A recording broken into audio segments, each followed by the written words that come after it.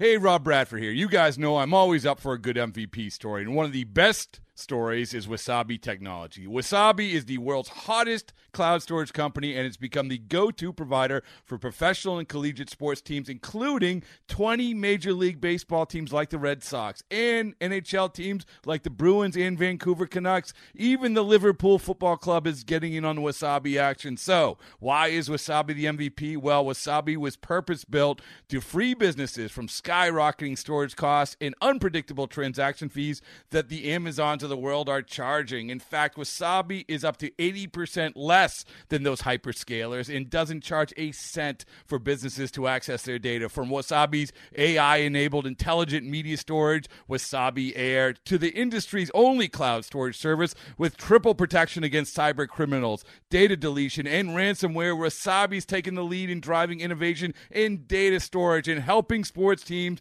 to unleash the power of their data. Wasabi, another Boston-based championship team.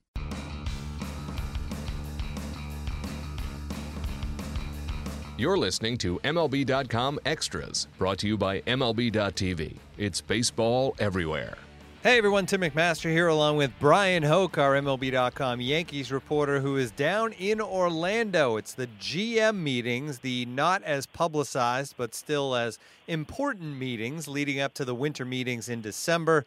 I guess first off, same location as the winter meetings coming up in a month. Brian, how important are these GM meetings just to set things up and get people talking about deals that could get done later in the hot stove season? Yeah, same city, but it'll be a different hotel. But I think that you hit the nail right on the head. What you do is you kind of set the tone for the off season. In the Yankees' case, they had their organizational meetings in New York. Obviously, we were all distracted by the fact that they were parting ways with Joe Girardi, but there was a lot of other news and developments that came out of those meetings. That basically you take a look at what you have on your roster, what every other team has on their roster, and you begin to figure out where some fits might be to make trades or who you're going to pursue in free agency. So that has all taken place already, and the Yankees came down here locked and loaded with that information. And even though their managerial search is on hold, they're still able to do some business. Brian Cashman was saying there's been a lot of text messages, a lot of conversations just in the hallways, no face-to-face meetings with other teams, but you don't necessarily need to. As you mentioned, it's a little more under the radar here. You don't have all the minor league baseball people here. You don't have a whole lot of agents or players looking for jobs. It's a more low-key event than the winter meetings, and that leads a lot of times to getting a deal done. A few years ago, this is where the Yankees were able to hammer out something with the Twins that put Aaron Hicks in pinstripes, and they traded Ryan Murphy to Minnesota. So feels like that can happen here. A lot of times it's a precursor for what's going to happen later in the offseason.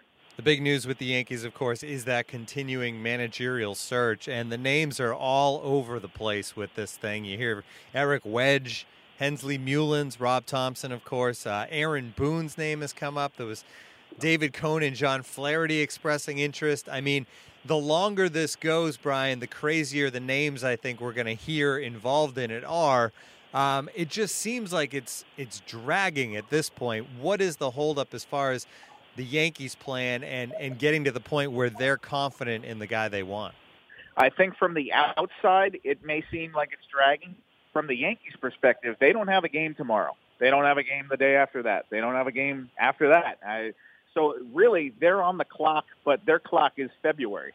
So I think that because the fact that the other 29 teams have their situation figured out, this is the only game in town. So they can take their time, and these opportunities don't come around very often. I think that you're going to probably see the Yankees interview upwards of, last time it was only 3 guys. They interviewed Joe Girardi, they interviewed Don Mattingly, and Tony Pena. I think they're going to interview at least twice that during this search here. I think this is just getting started. And the reason that they can do that is, as I said, they're the only game in town. So anybody in baseball who the Yankees have had an interest in talking to at some point or might even be considering for something that's not a managerial post. For example, Eric Wedge, even if he doesn't come in as the manager, maybe he's a guy you want to think about as a bench coach for the new manager. So they have that now freedom to bring these guys into Yankee Stadium, sit down in a room with them for 5 or 6 hours, ferry them around from department to department, and really this is an opportunity that doesn't come around very often for the Yankees to interview other teams' talent and people who are in other organizations. So I think that because of all those aspects there, Brian Cashman is going to take his time with it. So I don't think that the Yankees are going to have a manager this week or next week, and it may stretch into December. I wouldn't be shocked to see that. You make a good point that all the other teams have filled their spots, so there's no race here. They don't have to grab somebody before another team swoops in and gets them. They can take their time. That's a very good point. Now, they have decided that Larry Rothschild will be back as pitching coach. Do you find it odd at all that they announced that when they haven't found a manager? Because you would assume, a pitching coach and a manager need to be able to work hand in hand. You would think the manager would, in a lot of cases, have some say in who the pitching coach is. But I guess the Yankees are just this confident that Rothschild is the guy and should be the guy again in 2018. Yeah, Larry's such a good fit for this organization. Obviously, he's been here since 2011. He's been in pro ball for over 40 years if you run the clock back. Previously with the Chicago Cubs as a pitching coach, had managed the Tampa Bay Devil Rays for a couple of years there when they were just starting out. So, this is a guy who's worn a lot of different hats in baseball. And in terms of running a pitching staff, helping pitchers reach their potential, there are a few better in the game than Larry Rothschild. I think that if you talk to people around the game, he's held in such high esteem that this was somebody that the Yankees had no intention of letting get away. And so I think that whoever the next manager will be, managers don't always get to pick their entire staff.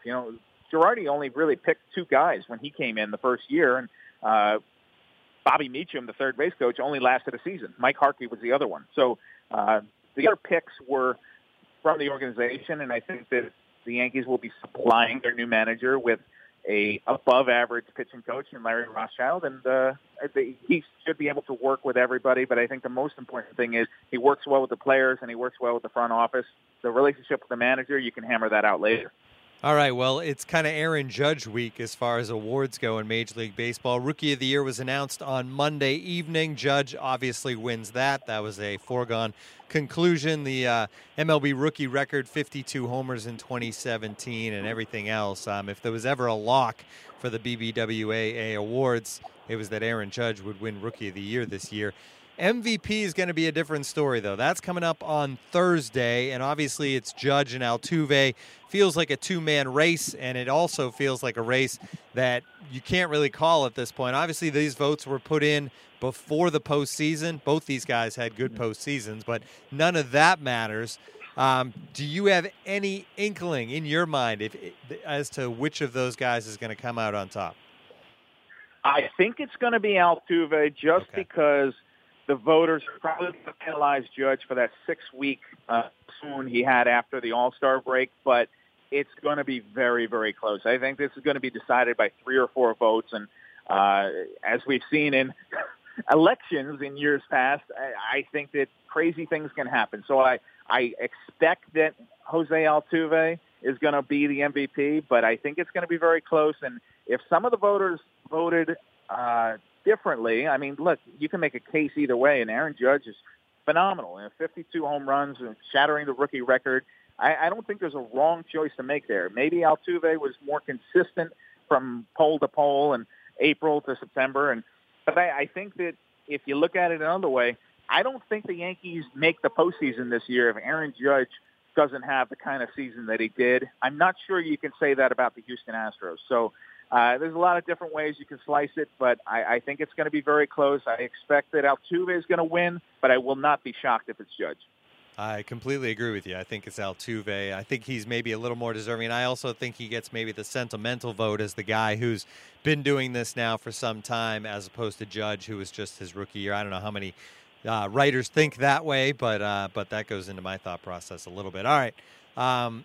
Carlos Beltran retires. Obviously, here's a guy that wanted to win a ring as a New York Yankee, signed with the Yankees for that reason. Didn't happen. Instead, he gets that ring with the Astros. beating the Yankees along the way. But you look back on his time in New York, and he was obviously a solid player. Wasn't in his prime, but he did hit his 400th career homer in pinstripes. What do you remember most about Carlos Beltran, the Yankee years? What I remember about Beltran was, obviously, as you mentioned, he'd lost a step. He wasn't the elite center fielder anymore. He'd shifted over to right field. But I remember how the players gravitated toward him. And it wasn't just the position players, because they did. If you're a young outfielder, you certainly want to talk to Carlos Beltran about hitting and playing the outfield. But I remember days in spring training where he would have gatherings of pitchers, position players, everybody, and Luis Severino, Michael Pineda, these guys coming over and talking to Beltran and picking his brain, not just about baseball, but about life. And he was kind of this sage, older player. He fell into that role. And, you know, I was lucky enough, I saw Beltran during the prime of his career across town with the Mets, and I was there on a daily basis. And he was the best player on that team. And you look at the numbers, and if he goes into the Hall of Fame, there's a very good case that he should go in wearing a Mets hat. I'm not sure that's going to happen. But across town with the Yankees, that's where he wanted to be. I remember that he had a meeting with George Steinbrenner back in the day and said he wanted to play in New York, but the Yankees had Bernie Williams in center field, so that wasn't going to happen. But he achieved that dream. And what I remember finally about Beltran's time with the Yankees was that final spring that he was with the team in 2016. He came in and said, you know, there's this young prospect.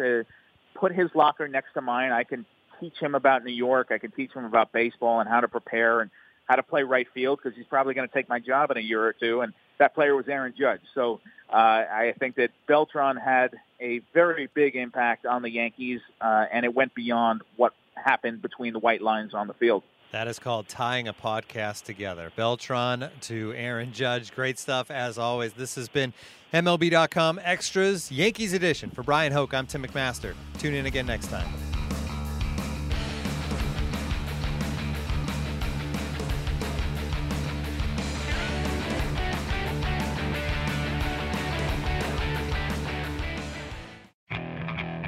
Okay, picture this. It's Friday afternoon when a thought hits you. I can waste another weekend doing the same old whatever, or I can conquer it. I can hop into my all-new Hyundai Santa Fe and hit the road. Any road. The steeper, the better. Because my all-new Santa Fe is available with H-Track all-wheel drive, so I can hit the trail without a worry in the world. Heck, with 3 rows and best-in-class rear cargo space, I can pack the whole family in with all our gear. We've got available dual wireless charging for our phones, so we'll never lose touch with civilization, and we won't lose touch with the primordial power of Mother Earth. So which is it? Waste the weekend or do something a little more epic? And conquer it in the all-new Hyundai Santa Fe. Visit HyundaiUSA.com or call 562-314-4603 for more details. Hyundai, there's joy in every journey.